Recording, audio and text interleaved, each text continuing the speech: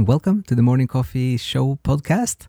Hope you're having a great morning and a good cup of coffee. And today the weather is beautiful. It's been a full week. Every day this week has been blue skies, very sunny, a bit of frost, and also really cold. So it's a beautiful day to just sit inside with a coffee and have a view of the horizon and just a little village. And we just have one topic today, which is more about Dante, but we're also so we finished the Purgatory and we scheduled all the episodes now, so they're going to be published now through February and March. But we also started a new conversation. We're having some emails now with an historian in Seattle, in Washington. So he is writing like a 4-volume history work about the last 1,000 years. And there are some things there, especially about the Renaissance, that I found very interesting. I saw a conversation that he had, and then I listened to some of his podcasts. And there is something very interesting about the Renaissance as a historical era and a change. Also in terms of what it leads to afterwards, like if it is like a pinnacle of humanistic joy and arts and a creative explosion of beauty and kind of a getting the brightness from a darker age in the medieval times. Like there's so many ways to look at this, but there's also something.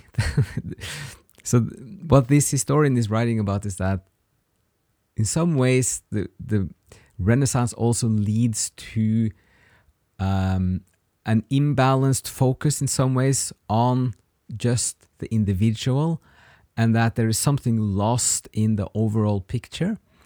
And this leads to modernism and scientism and like this over-rational structured world that has lost important parts of just like the joy of life, and in some sense just it's hard to be precise with the words, but a more living, joyful, and in some sense also ironically a human life in a sense. So we are kind of catching up on his work. So we're sending some emails, and then we introduced some topics about like how Dante might be seen in some ways. So this is getting a bit technical, but this is kind of what we work on these days. So Dante is very much, it's unclear how much the Renaissance is what Dante would have wanted. So he wrote the comedy between 1308 to 1321, and then the Renaissance in many ways starts, it goes into bloom in the 1400s. But in some ways, it starts after the plague, the Black Death in Europe, like in 1350-ish. So, and after that, it kind of really starts rolling. And the height of it is kind of the 1500 and beyond. But then it kind of changes a bit, and it grows out of Florence to other cities, and then it changes its character a little bit. But it's still very much a warning in Dante's work and in the comedy against too much individualism or too much kind of rational structure and this intellectual superbia, which Dante connects to pride, and he says this is his own biggest challenge in life. He constantly struggles with this. So when both in the Inferno and the Purgatory, when he comes to when he's in the circle of envy or the terrace of envy, he states that this is not his envy is not his biggest issue. The pride and the arrogance and the hubris is his biggest challenge. So this is what he's trying to describe also with the story of Ulysses, who's trying to sail out of the Mediterranean, metaphorically, to capture the whole world with the intellect and this rational, structured, systematic understanding of all knowledge. And Ulysses then keeps sailing, and then they see the island of Purgatory in the distance, but then 3 storms come and they sink the boat.